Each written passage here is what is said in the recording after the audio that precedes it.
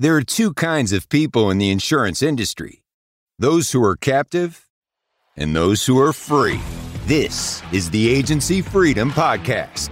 Captivity can go far beyond the companies you represent. It starts between your ears, and its impact is felt in every corner of your business. We're all about helping agency principals and sales professionals reach your maximum potential and flex your freedom. If your goals are big enough, you're going to have to get uncomfortable to be able to reach them. Our team at Riskwell is living this out every single day.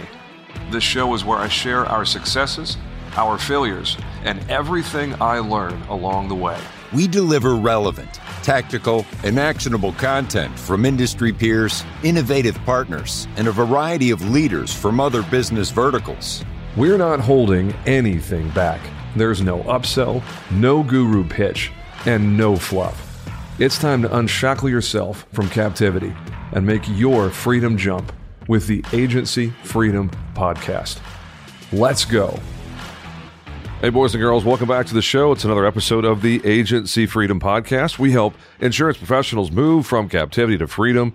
This is the final episode of our podcaster series, and I might have saved the best for last. I don't know. He's definitely in consideration for it, with apologies to Bradley and Scott and the other folks in the podcaster ecosystem. My man Ryan Hanley from the great state of New York. He is known far and wide for being a strong opinions and hard and fast kind of guy, and I have a feeling that this episode is going to be a lot of fun for you out there in audience land. So, Ryan, thanks for hopping on, man. James, great to be here, bud. And anybody who does any sort of podcasting stuff, consumption of podcasting stuff in our industry, knows precisely who Ryan Hanley is. You're right up there with Bradley and Scott, very highly visible content creator. The difference is you are OG, my friend. You are going all the way back to before podcasting was even cool. You started, and we talked about this just very briefly, you started back in 2011. Yes. Literally 11 years, or 12 years ago now, with your entry into podcasting. I know we're not going to talk biography because you've already been on the show and folks pretty much know who you are. But I'd love to hear the background on the idea of, hey, I'm going to do a podcast, leading up to you deciding to create what became Content Warfare Podcast. Give us the headspace on your decision to jump into that game. Yeah, so back then, I was testing everything. I was a really terrible traditional insurance person, so I was trying all kinds of stuff, everything that had to do with content. You know, as much as video content was possible, I was trying that with YouTube. I was writing, I was using social media, although today, anyone who wasn't using social media back in 2009, 10, 11, 12 would look at social media then versus now, and it would be like archaic. It would be, you know what I mean? It'd be like us using a dial-up modem compared to what those platforms look like today. I'm a tester. You know, I'm not a smart prognosticator. I have opinions, obviously, and I'm seemingly have been able to pick a few trends, but I only know those things because I test everything. I don't pretend to know what's coming. And I think that people that do oftentimes are full of BS because you just don't know. You don't know what works. You don't know what works for you. You don't know what works for your audience. You know, you can read every book. You can follow every influencer. You can, do the best practices and all this kind of stuff. And it could all simply fall on its face. We don't know what works for us, what works for our audience, what works for our business until we test stuff. So I test everything. So, I think I said this, we were together, which was a ton of fun in Austin at the, One City World Tour event that Bradley and Scott and the guys from Glovebox put on.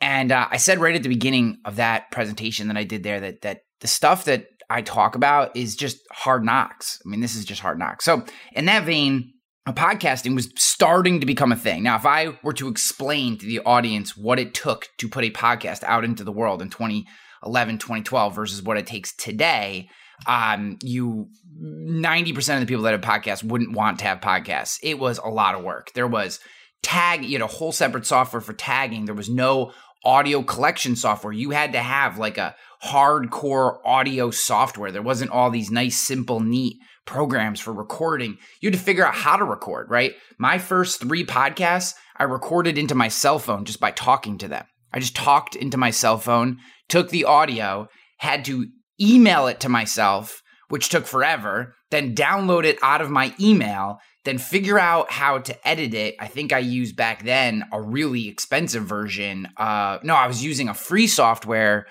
Shoot, I'm going to forget the name of it. But it was like this hacked up free software that, again, if people today were to look at the UX and how it worked, you'd gag, and it was really hard to use. And then you'd export that, and then you had to have a separate piece of software to put tags on it, like the title and all this stuff that had to be included. Like today, like this program that we're operating in, Riverside, it's going to automatically add all those tags, all those little things that are necessary to go out as an RSS feed. Well, back then you had to do all that yourself. You know what I mean? And you had to put all that stuff in, or when you went to push it out into the RSS feed, it just wouldn't propagate. It just wouldn't go anywhere.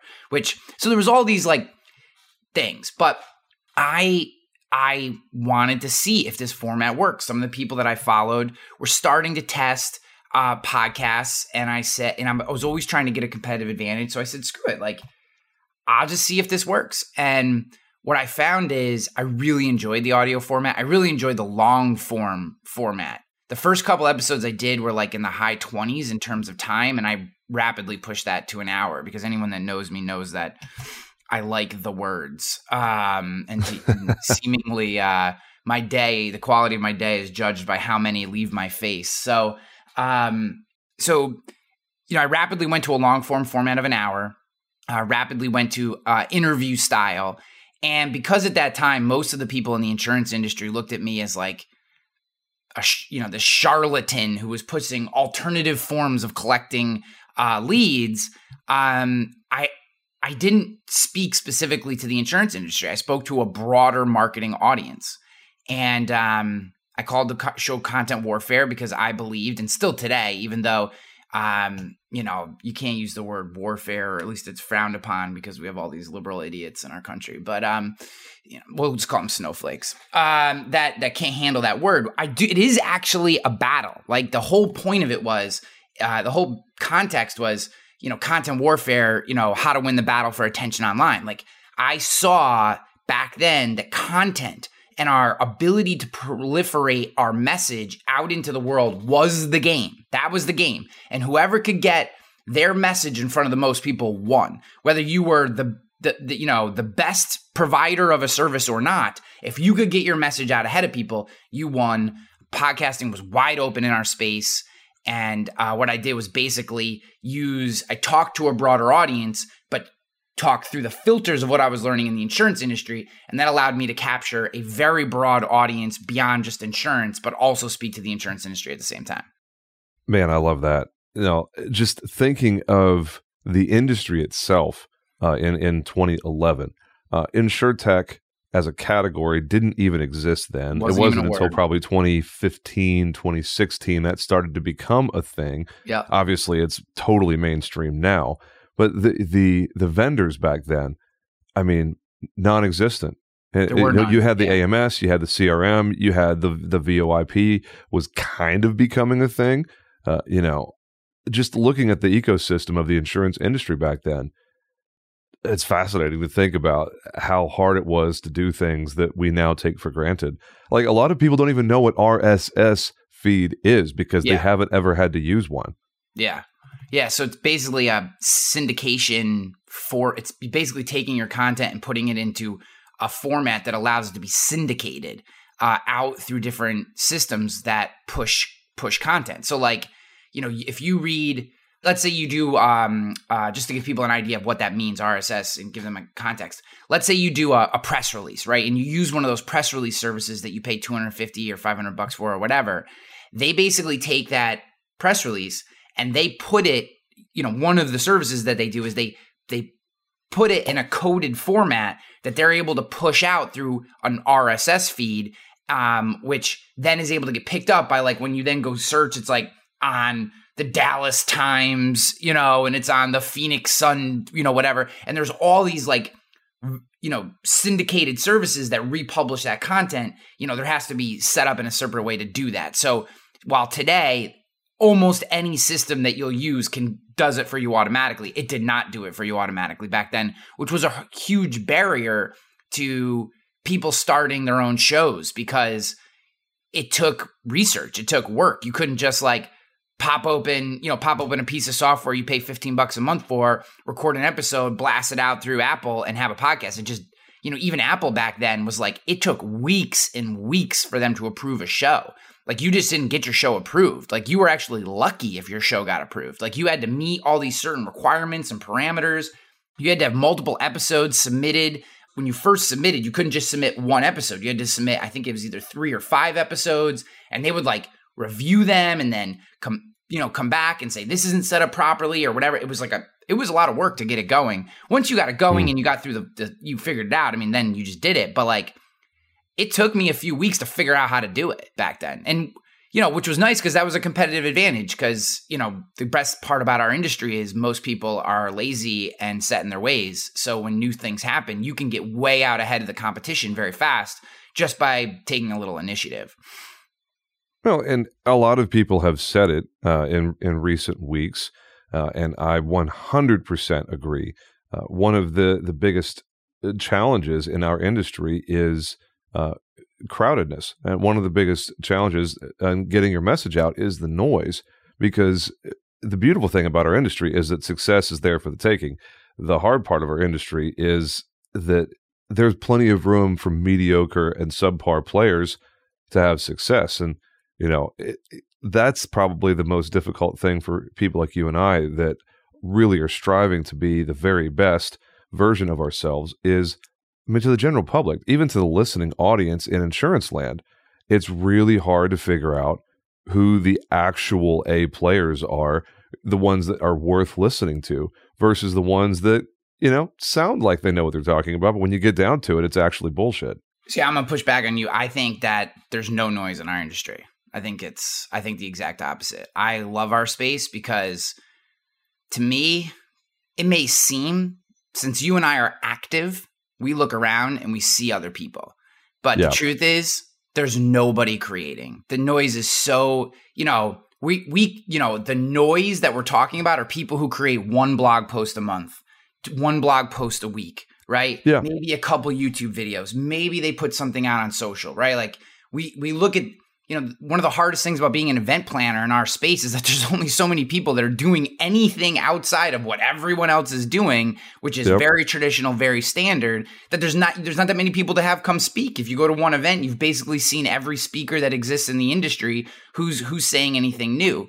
So, I think time is the ultimate determining factor on quality, right? So like, time in space ultimately determines who wins, because what most people do is they hear a talk from you, or they listen to a podcast, or they hear David Carruthers on, Insurance Guy's podcast, whatever happens, and they get jacked up for a minute. And they're like, oh, I'm going to be this person. I'm going to do this thing. I'm going to make this content. And they do. And there's like this rip, and they push into the space, and, they get a few videos and they do some LinkedIn posts, and then all of a sudden, because it's not easy, consistency is hard, right? And you're not going to long term, you only see the results from a very low interest or a very low percentage compound interest standpoint. They just give up. So it's like you see all these flash in the pans, and people can say whatever they want about me, my career. I get a lot of flack for different things I've said, done, been fired from this company. This didn't work. You were here, but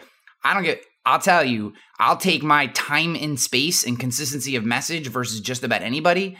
And, that's what I hope people listen to my show and my content, or if they come see me speak, what I'm hoping is that they can trust, look, I've been here and I'm not going anywhere, right? Like I've been saying basically the same thing since 2009. Obviously I try to iterate it or update it as per our current, relevant marketplace, but the concepts, the values, the core principles of the ideas that I share are basically the same. And, I think it's all just time in market, right? Like That's really the point. The number of 20 episode podcasts that just end is, I mean, there's got to be hundreds of thousands of them, right? You get 20 episodes in, you go, and then you don't do it anymore.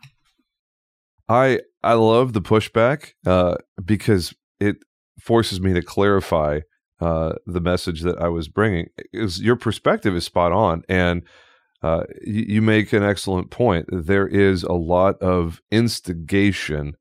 There's not a lot of follow through. Yeah. And I caught a lot of flack from what I said 2 episodes ago when I said there's a whole bunch of people in our space that start something and then just quietly fade away. And they get busy running their agency. And I said it in the episode. I built in the excuses like all these people are agency owners. They're not professional digital marketers. They're not professional podcast people. They're insurance people that are trying to be content creators on the side.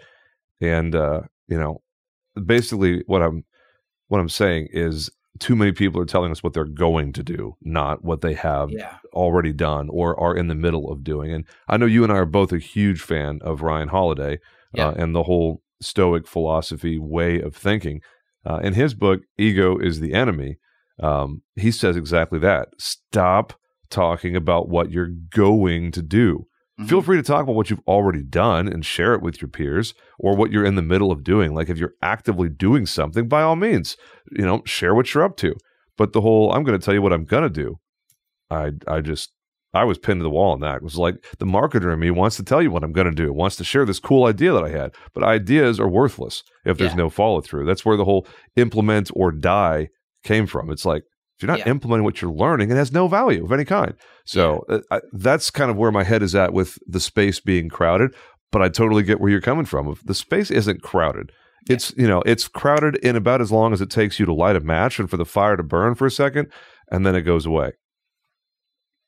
So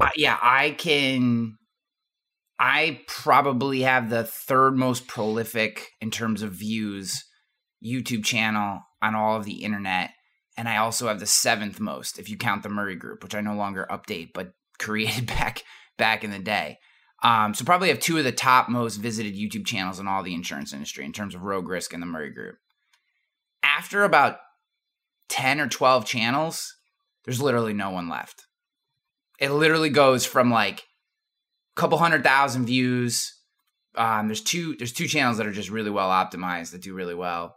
And then there's Rogue, which we tend to operate right number 3. This is channels that don't pay for their views, right? So organic views, because paying for their views, not that there's anything wrong with that, but I'm not considering them necessarily competition because we could go and we could throw gas on that fire at any time too. So I'm not too worried about that. Yep. We talk about organic, and I use a tool called vidIQ to find this. We're consistently right around number 3. And we're growing. We did 137,000 views on YouTube last year. That number gets down to about 50,000 views around where the Murray Group is. They've kind of fallen off quite a bit just because they don't continue to update the channel, but still get a decent number of views considering the work was done almost a decade ago. And after that, it falls down to like a couple thousand views a year, right? And I look at that and I'm like, so if you're not you personally, but if someone were to say to me like, oh, I'm thinking about getting into YouTube, but like, man, there's so many channels. And I'm like, there's 10.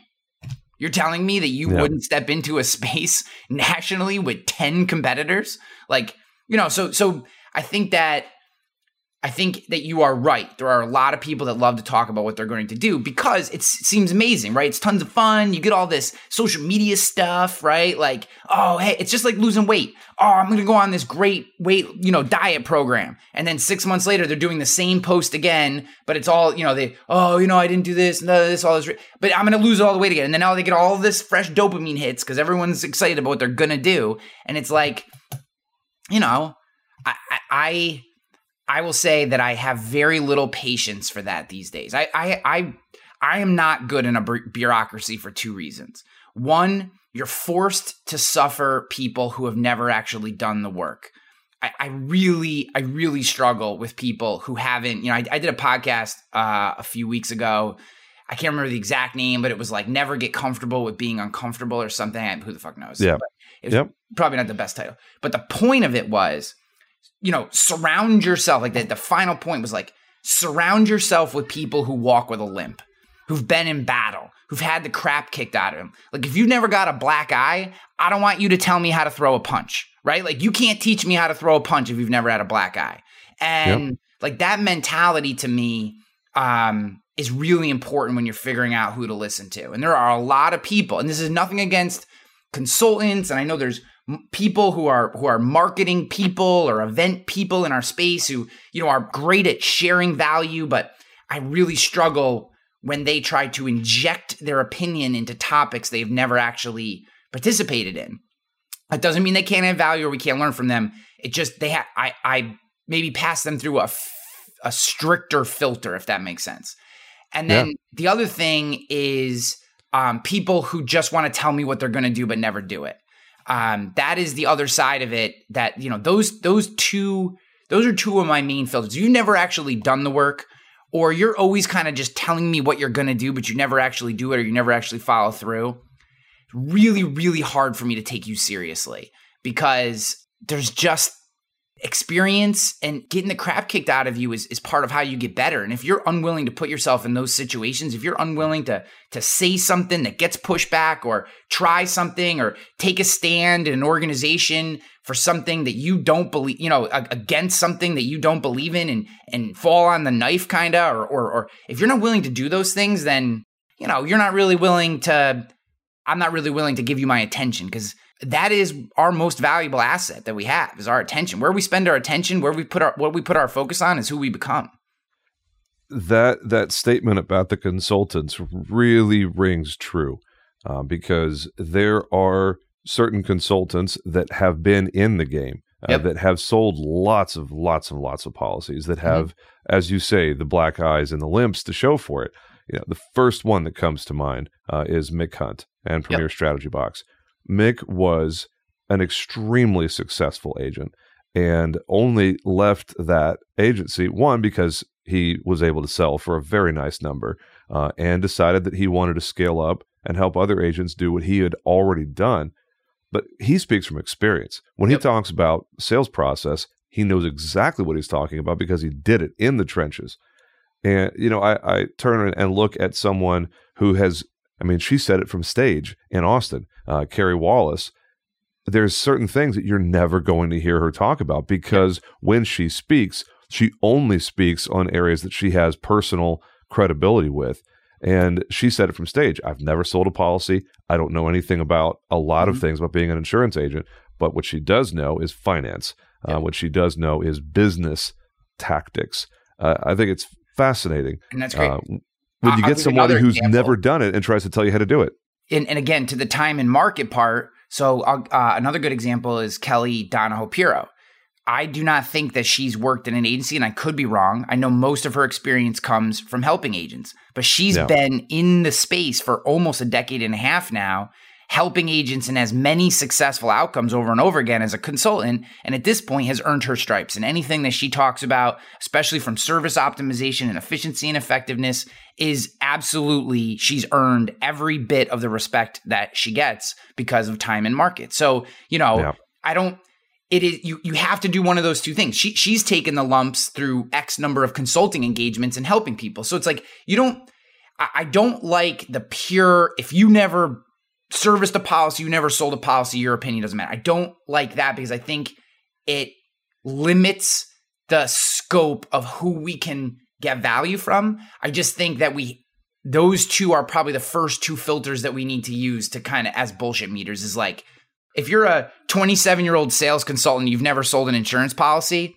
I could give a shit about what you say. I mean, I just assume you don't have a single clue, and I'm not going to listen to what you're saying. Yeah. And I mean, we are all familiar with the old moniker, those who can't play coach.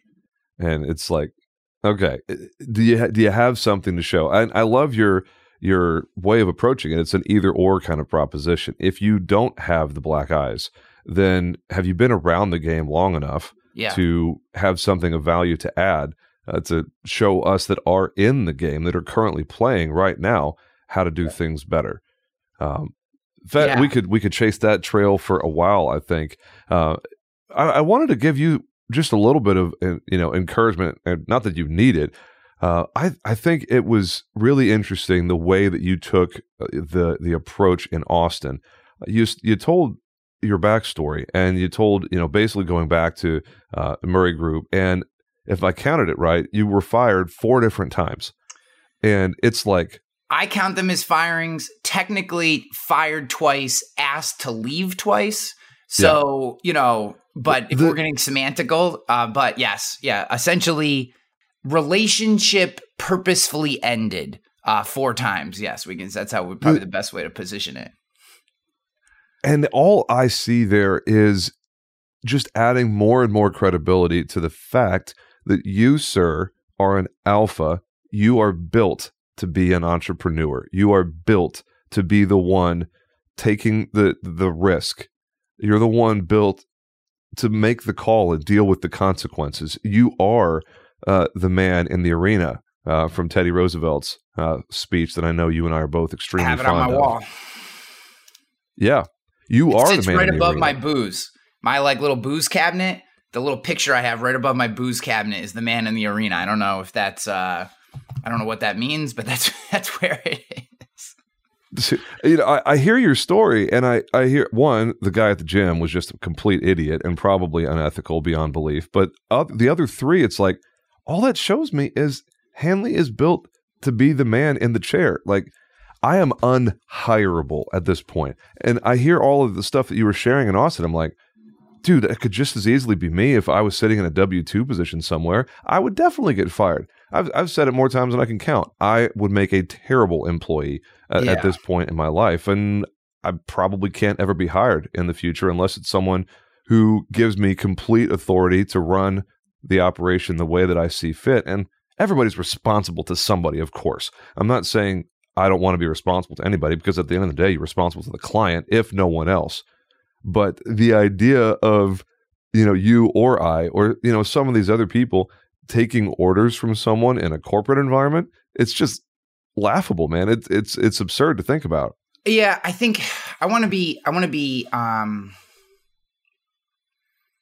make sure that I position this in the right way. So, because I've thought about this a lot, right? Because this is obviously my life, and the last time I was fired, which that was my brief stint in the gym industry, and for anyone that doesn't know that part, the 10-second tour there is I was working for Bold Penguin. I had a family member get terminally ill, and basically the Bold Penguin was a 3 to 4 week a month travel job, and I couldn't travel anymore because I had this family member who was sick, and I just couldn't be on the road. So unfortunately, there was no place for me there if I couldn't travel, so I had to leave, and there was nothing in Albany in the insurance industry, and I took the next best thing, which was the CEO of a fitness franchise.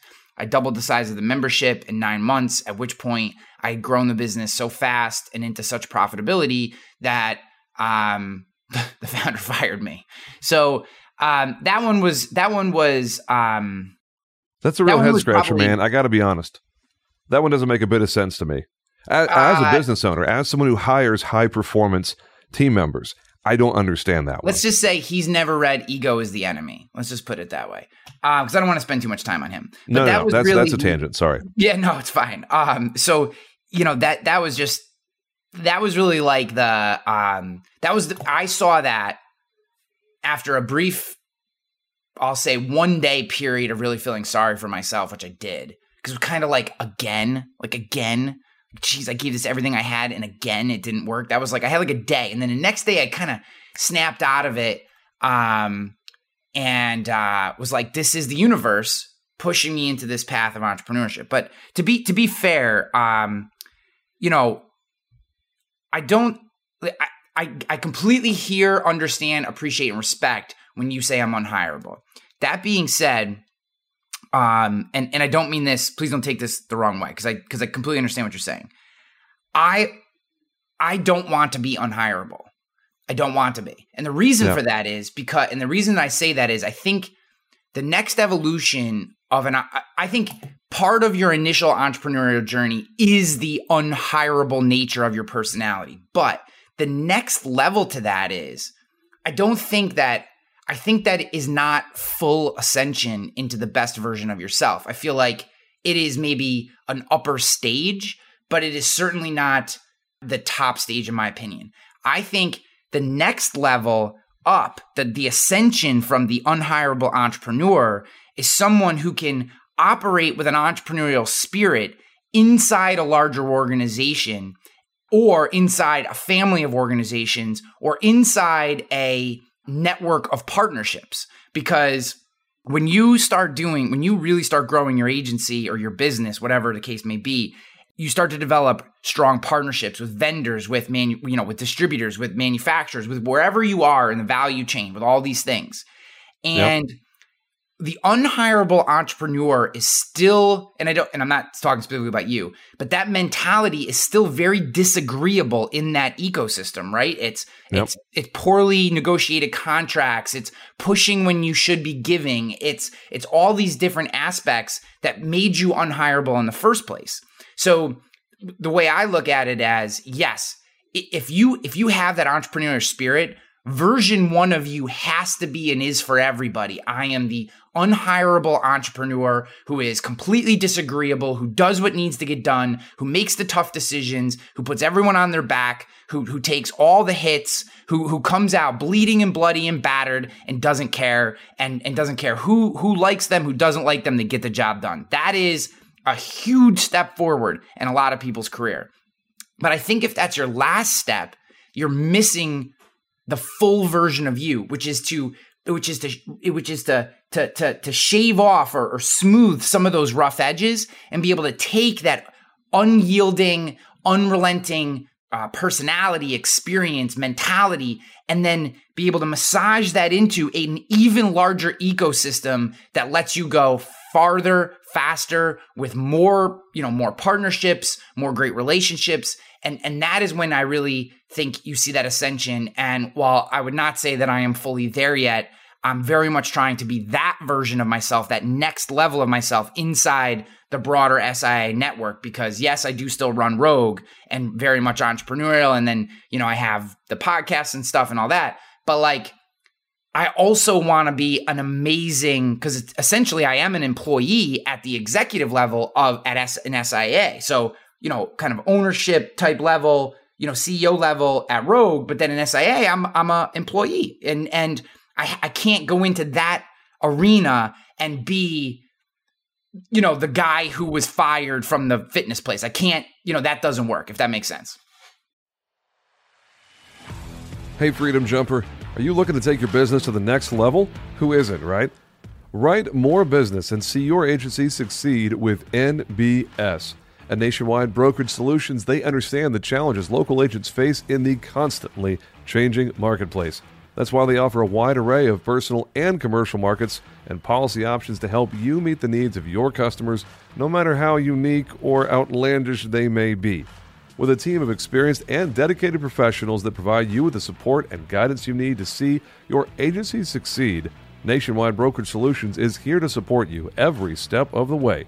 Don't just survive in the competitive insurance industry. Thrive with Nationwide Brokerage Solutions. Get started today. Learn more at nbsbrokerage.com. It makes perfect sense. And this, honestly, that statement you just made, that heart attitude is why I just so appreciate you, why I'm grateful for what has become an actual friendship over the last couple of years. And yeah, you are, what you just described is the next phase for me, of course. And again, I say something, you push back, and then I clarify my original message so that people don't think that there's like contention between us, because there's not. I couldn't agree more with what you just said, and I think it is a natural evolution of an alpha dog personality, because the way that it was described to me by someone who's in another very large network, the largest privately held insurance broker in the world, we went through a process of, they reached out, and I wasn't considering selling, and I was recruited basically to join the leadership team for the state of Texas and sell my agency and all of those things. And the guy who was spearheading the recruiting effort basically said, if you think of it as selling out to the man, you're not ready to consider it at all. But if you think about it as being, you're playing AA baseball and you're great in your minor league, league, you're an all-star at the, AA ball, but then you get drafted to the New York Yankees. And now, you were the star in the small game. Now you're just one of many stars in a much bigger game. And I thought that was a very interesting way of approaching the concept of selling. Because a lot of people, myself included, as recently as less than a year ago, said flat out, I don't see me ever selling. And they almost think of it as a failure of sorts if they sell. That one conversation, and then from there, some of the people we talked to last year, one of our previous guests sold to High Street, and then Matt Namoli and Zach Gould obviously went through their acquisition. Hearing these guys that are wildly successful integrate into a much larger organization, it just supports everything that you just said. The maturation process of the alpha dog, adds that entrepreneurial vibe to a much larger, much more complex organization, and is able to, take that drive and be something special and help move a very large organization even further forward. Because SIA is a great example. Masiello is, from everything that I can see, a wise and discerning and very effective leader. But one of the things he's done best, I feel like, is attract these other alpha dogs around him that are extremely good at complementary skill sets. Yeah, because he leads without ego. Yeah, he's easily the best. If he's not the best, then he's one of the top 2 or 3 people I've ever worked for in my career. And so that's absolutely true. Just going back to one of the things that you said, I had heard you say on the show and just in groups and at meetings and stuff, the whole thing, that you didn't think you were ever going to sell. And I'll be honest with you, I've always just in the back of my mind, I've never said this to you, but I just always knew that was bullshit. And the reason that I know that it's bullshit is because you named your agency Riskwell and not the Jenkins agency. And if you had named if your agency was named the Jenkins agency or Jenkins Insurance Group or Jenkins whatever the fuck, then I would say, maybe he won't sell because for a while, because this is about ego. This is about his name walking around town. Oh, I own the Jenkins Group, whatever. That would be different, right? I would see different. But you named your agency Riskwell, which tells me that you're a business owner. And one of the most exciting things for me about the current state of the insurance industry is that we are adding more and more business owners and less agency owners every day, right? This industry does not need more agency owners. We don't need more agency owners. Agency owners, they don't think about what they're doing as a business. They sell insurance. That's what they do. And look, there was a time and a space when I think being an agency owner was most likely the best decision you could make, right? You had to be good at insurance. You had to write insurance. It was insurance. It wasn't a business. You put every car you had, every luxury you had in your life, you put through there. And this created a lifestyle for you and your family. Okay, that's an agency owner. A business owner looks at their agency and says, I could do this again if I had to. Right? A business owner says, this is a business. I make money. I feed my family. It's an asset. I need to optimize this asset so that when it's time, when the right offer comes in, when my family needs it or I need it, I can make a move on this without emotion. I mean, obviously there's always going to be a little emotion, but without emotion or ego to say, this is just what has to happen. In the case of Rogue Risk, I got an offer to buy my business that I could not have imagined in 24 months. 24 months after I launched, I got an offer to buy my business. And it was the right company. It was the right team. Did I love the fact that I was giving up the pure autonomy of being the sole decision maker in the business? No, because today, for really big decisions, I got to go get some consensus. Now, do I get to make the vast majority of decisions? For sure I do. But there is a threshold of decision at Rogue Risk that today I now have to get some consensus on. And, to most of the people listening who are chest-pounding agency owners, they'd be like, screw that. I'm going to run my business the way I'm going to run it, blah, blah, blah. And I get that part. But I'm not an agency owner. I'm not even good at being an agency owner. I'm a terrible agency owner. But I'm a pretty decent business owner. And for my business, my team, my family, my life, the right move was to say, remove some ego, understand that I truly believed I was joining an incredible team, which I still believe to this day. They've been nothing but amazing for us. And, I've said it 1,000 times and I'll say it 1,000 more until it's not true. Being acquired by SAA was the single best business decision I've ever made. Hiring Michael Blake to be my CRO might be the second best business decision I ever made in my life, but that's a conversation for a different day. But I just feel like in all these things, whether it's podcasting, it's, whatever you're doing, there is this yin and yang to ego that you have to have an ego to be the best at something, but at the same time, you can't allow that ego to stop you from being the best because it can be both a superpower and kryptonite at the exact same time. Yeah, I have experienced exactly what you are talking about. And, it seems like an appropriate time to say unequivocally, I'm definitely selling the agency at some point. Yeah. Maybe at some point in the not too distant future. This process of selling off the personal lines book of business to our master agency, the Coverica, is part of the SIAA family. Part of the reason why I went to them and said, hey, I'm thinking of selling off my personal lines book and focusing entirely on commercial and real estate investor clients. I sought them out because I want to continue to be associated with this organization.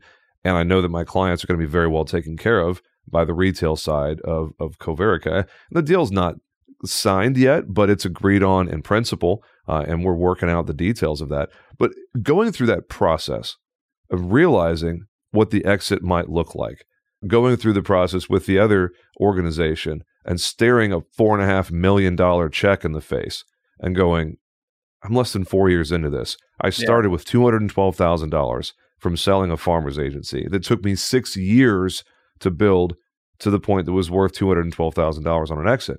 To take that and turn it into $4.5 million less than 4 years later, it was like, okay, what's your why? And it's fun being an independent, right?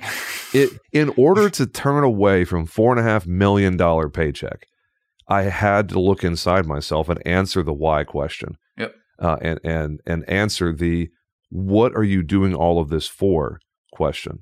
And that to me was the most important part of allowing that process to play out, because now I know what the why is.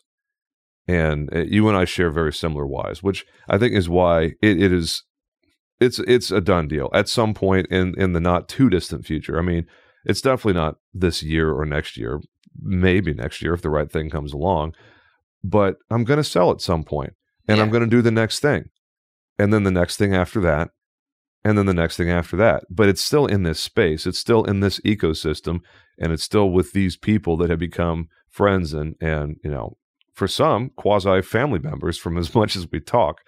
So I don't know where I was going with that, other than just to echo your sentiments and say, some people, and I love that you put a Southern, like a Mississippi, Alabama accent on, because we all know there are some people that are chest-thumping idiots and say, I'll never sell, and they think that that's some kind of a medal of honor. All that really means is they have a ceiling that they'll never cross. And here's the other side of it too. The best business, and this is why I'm not judging the action. I'm not questioning the action. I'm questioning why you made the action.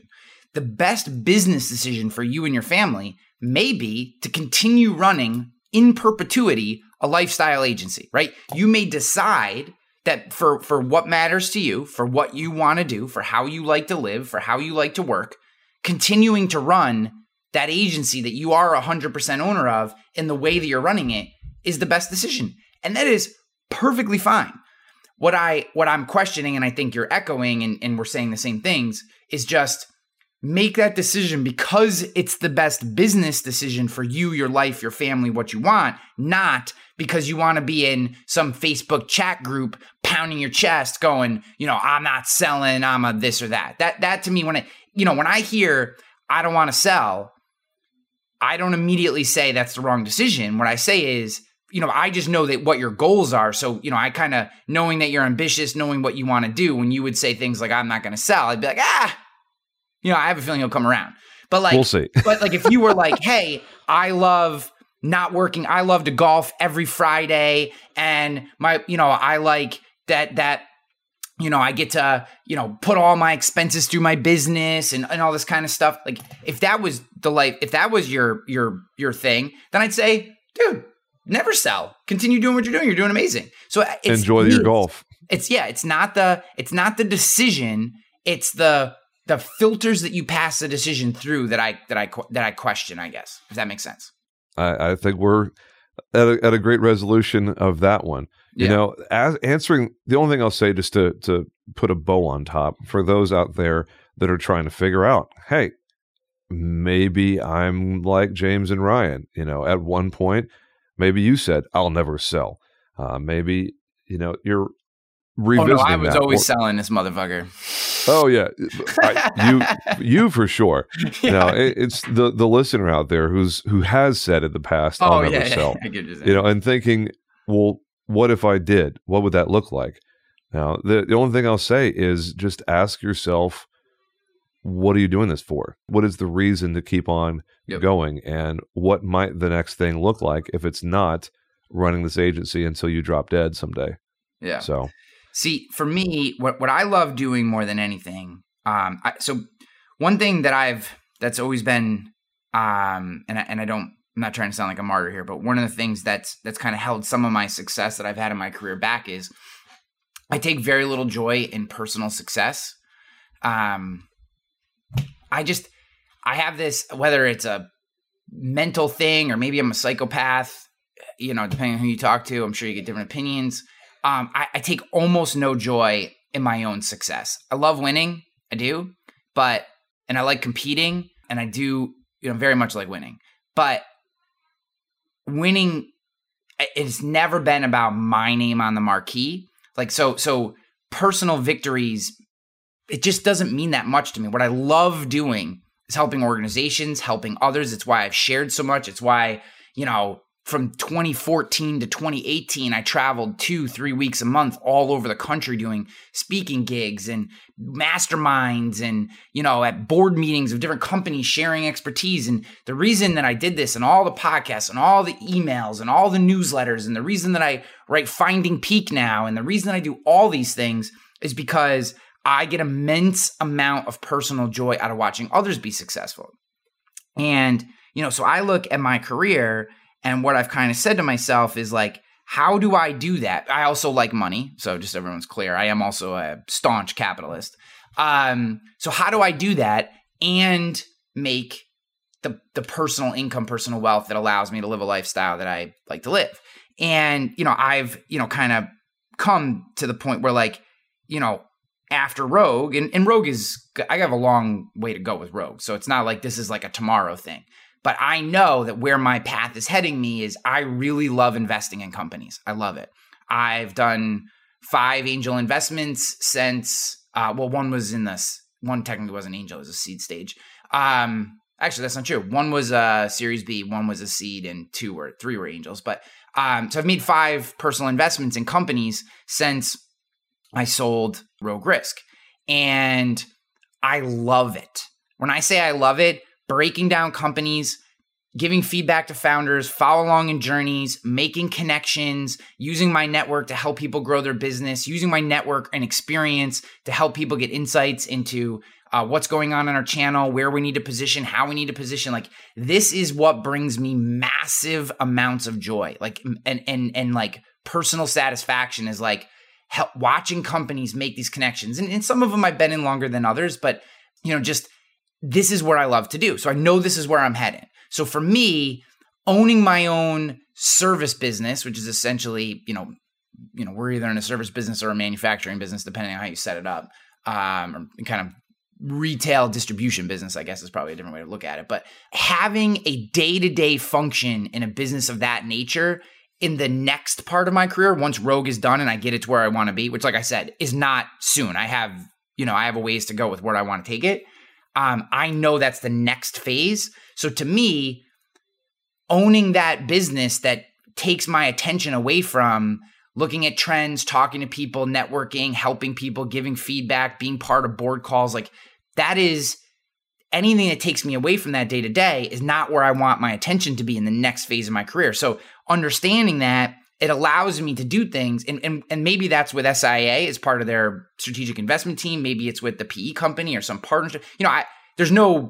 This isn't something I have to do on my own or whatever. Just that's where I want to be. So like knowing that that's the next plan, it allows me to look at Rogue and say, this is a project, right? This is let's call it a 5-year project from today. So we're essentially at we're a little less than the 3-year mark. Rogue was launched in March of Rogue. And mentally, I say that this is about a 3 to 5 year project. And so if that being the case and putting that timeline on it, it allows me to make certain decisions about the business and about my life and about and inside the business to hit those goals. Cause I know that's where I want to be, right? I'm not emotionally attached to some fucking process that I put in because it was only 3 of us when we did it. And, because people get emotionally attached to these things. Like you were giving your blood, sweat, and tears to something and you get attached to a process, or you get attached to a way of doing business. And what I've been able to do by looking at this as a project is say, I'm not emotionally attached to anything. All I care about is what wins, right? If it helps my people do their job better, if it's my clients purchase and procure insurance in a more thoughtful way, faster and more competitively priced, is it helping us grow our profitability? Is it helping us deliver on the results that we promised to SIA and Odyssey, the PE company, when we were sold? Like if it moves us in that direction, then it's a win, agnostic of what I think is right or wrong. So it is like, it's kind of like, and this is going to be super zen and I don't mean it to be, but it's just the best analogy I have in my head right now, is like, it's almost like the Bruce Lee quote, which is like, be like water, right? Rogue is water and we are going to form to whatever gets us to where we need to be. I have some philosophical beliefs on what that should be that kind of give us a vector, but the iterations of that vector are 100% determined by what wins and what loses, with no emotional attachment to individual processes or theses or whatever. If one of my core beliefs just blows up, I will throw that shit in the garbage and I will form a new core philosophy and we will continue on. And I will not even think twice about it. And I feel like that gives me an edge over every one of my competitors who is emotionally attached to what they do every day. I am not. Although that does not mean that I am any less ambitious to eat everyone who is listening to this podcast lunch. Just so I just love that energy so much. And I thought it was so true to who you are and the way that you do things when you're in the middle of giving a keynote in Austin and you say, and by the way, I want to beat all of you. I'm going head to head with all of you. And I want to win. I want to take your lunch at the closing table. And I was just like, God, that is so Hanley, and I love it. I don't take this the wrong way, but I want more of that in my life. The chutzpah to just stand in front of your audience and say, hey, all of you that are taking notes on this thing that I'm talking about right now, if we go face to face, I'm trying to beat you and take it from you. And I love the energy, man. Well, we're at the end of our time together. I know you and I both have a very full day. Yep. I want to take just a second here, and they're not paying me for this. At some point in the future, they might. Who knows? But you and I both choose to be affiliated with SIAA. Yes. We have our pick of the litter. You and I could go to any network, any organization in the country, and they would probably be happy to have us as long as we are well behaved. And not completely unhireable, as previously stated in the episode. I'd love to take just a second and promote SIAA to the listening audience, shamelessly, because I think they're one of the very best organizations in our industry. I put them right up there with Keystone is another great one. Had a nice conversation with Kenny Urbania of the Agency Collective, and they're doing some good stuff as well. I'm not going to say that SIAA is the best, because that depends on the individual. But I will say they are absolutely one of the very best in our industry. Why did you choose to be affiliated with them? Masiello. Okay. Yeah. Starts at the top. Yeah. I just had enough conversations with him. My situation is a little different since they bought us. We didn't just join the network, but yeah. I was raising money because obviously I did not want to wait around. I'm not good. Patience is not a virtue of mine. I wish that it was. I know that it should be, but no one's ever going to say, patient leader on my fucking tombstone. Like it's just not going to say that. So, so I did 57 venture capital meetings and like other organizations. So not just VC firms, other organizations like I say. So I did 57 meetings about funding Rogue Risk to take us to the level that we wanted to get to. And, when I met with Matt, talked through, took our relationship a step further, I was convinced that this was a person that I could work for, that this was a person who, we may not and or probably won't and don't agree on absolutely everything. And, I definitely push on things and, not everything fits exactly the timing and all that is completely natural. But what I've never not experienced is a level of respect, understanding, and listening. And I've always felt like even if there is a disagreement on the next course, I very much felt like I was being heard, right? I felt like, okay, we hear you. Maybe the timing's not right. Maybe we philosophically disagree and just need more convincing. Maybe, insert whatever the reason is. And not that this has happened a lot, but I've always felt respected and heard and not dismissed. And for me, that is a very unique characteristic. Our industry tends to dictate terms. And I was like, this is an ecosystem that I felt like I could add value to and extract a massive amount of value back, and that there was a really good symbiotic relationship. And that was kind of came down from the top as being understanding, listening, driven, all the things that I really have a ton of respect for. So to me, it was, once I spent that time, it was a no-brainer. Yep. Yeah. I found it really interesting in Carrie's talk in Austin. She shared a statistic that I hadn't seen before that was 61% of independent agencies, retail agencies, are a part of some kind of network. Yep. Whether you call it an aggregator, a cluster, a network, or whatever, whether it's CLI Select with Danielle Smink or Pacific Underwriters or Iroquois or whatever, 61% of retail agencies are part of a network. For me, it was an amazing move to get with SIAA. The two negatives that people always talk about is the divorce clause is seen as somewhat punitive. And I push back on that aggressively as, it's important that you make sure that you're aware of the divorce clause and you know exactly what the implications are. Yeah. But the divorce clause is only relevant if you intend to fail, if you intend to quit. Because if you sell, then the divorce clause is irrelevant. Yep. So I push back on that hard. Being aware of it, yes. Negotiate it, as I did. I negotiated a significantly better divorce clause, but I bet on myself in order to do it. And it was one of those if-then sort of things. Yeah.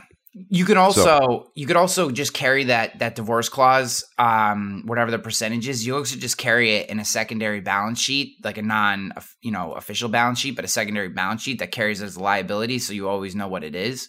That's another way to do it, as well as the fact that what most of those people who have that issue are forgetting is that they would have never got the initial appointments. They would have never got the maximization of revenue that allowed them to get to the point where they even give a shit about the divorce clause if they hadn't joined the network to begin with. So, and I hear that, and trust me, I get the frustration with it. Like 100%, you get to a certain point, you look to sell and you're like, shit, I'm losing money, right? That's a thought process. But I feel like, again, thinking as a business owner and not an agency owner, right? Yep. One, negotiate the fee up front. Negotiate it. Like, don't just if you sign a contract, you don't get to then be pissed. You signed the contract. If you didn't do your homework up front, if you didn't hire an attorney, if you didn't think about it, that's you being an agency owner and not a business owner. So if you think about it like a business owner, then you're thinking long term. You're saying to yourself, geez, I'm getting 5 markets I wouldn't have had day one that would have taken me years to earn. Two, I'm maximizing every dollar that comes into my agency today versus waiting till you hit some certain threshold to get contingencies. I mean, we have a decent sized book with employers, and by decent, it's a 6-figure book, but it's not big. Technically, if we were an employers only agents, if we were not affiliated with SIA, we would not yet be we're close now, but we would, when we started with SIA, we would not have been at contingency level with employers. Day one, the day we sign the contract and our codes move over, we're in contingency and we're starting to get additional revenue. So like I look at that and I go, man, I really like cashing that extra check.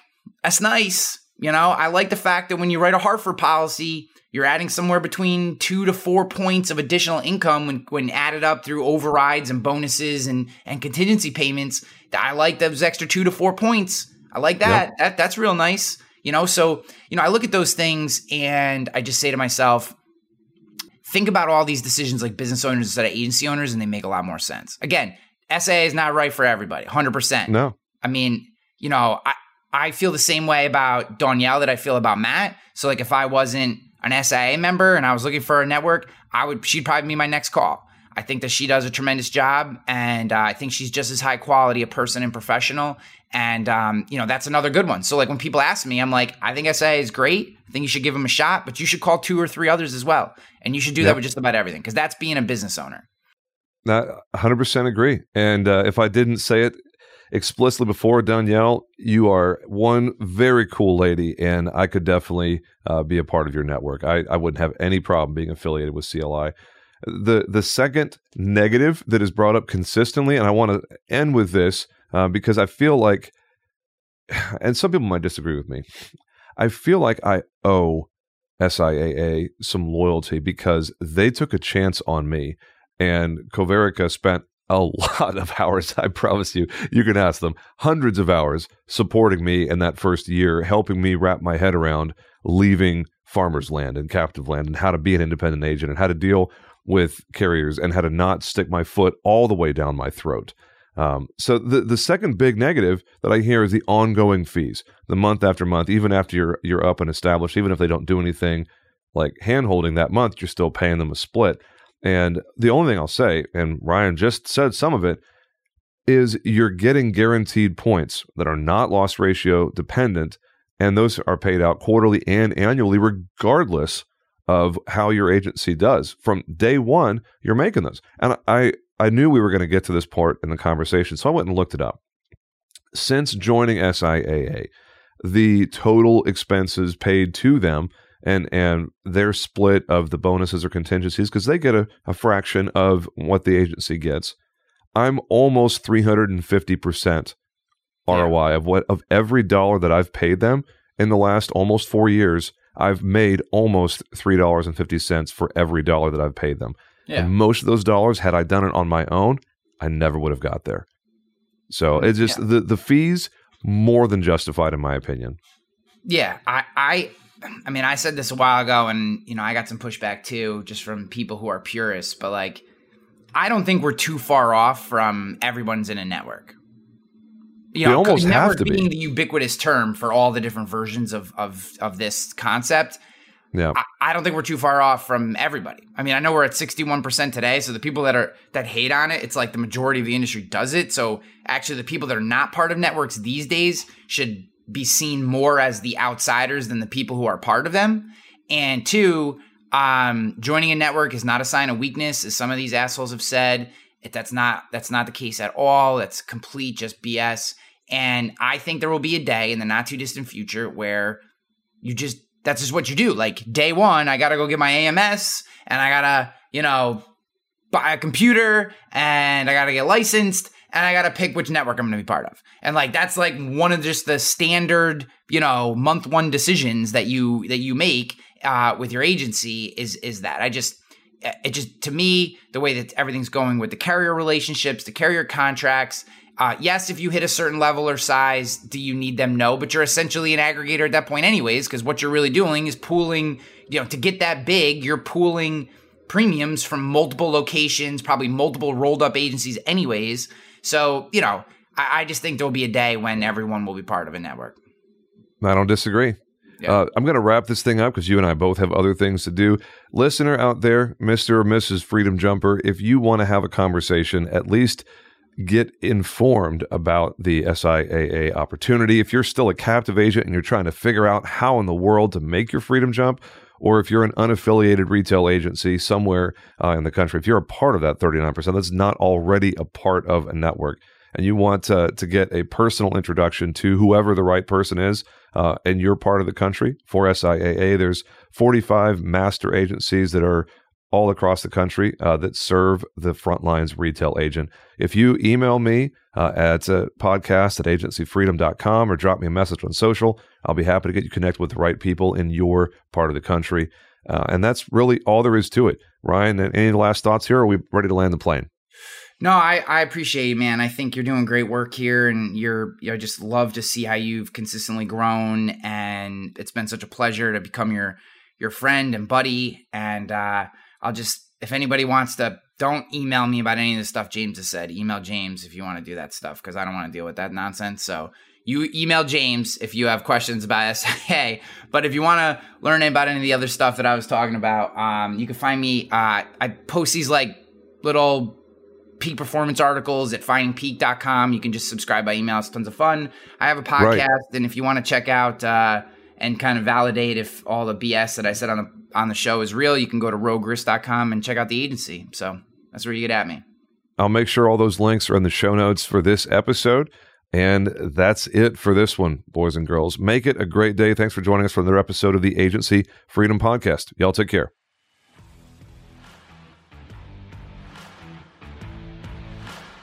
Thanks for listening to the Agency Freedom Podcast.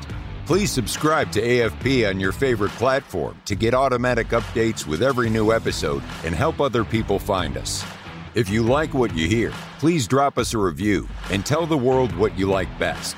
Most importantly, please share AFP with someone you know who is still in captivity. They'll thank you later. Visit our website at agencyfreedom.com to get access to exclusive content and announcements. Join our community on Facebook by typing in Agency Freedom in the search bar. Send your questions, comments, guest recommendations, and favorite grilling recipes to us at podcast@agencyfreedom.com. This is the Agency Freedom Podcast, where we help insurance professionals move from captivity to freedom. Until next time, let's go.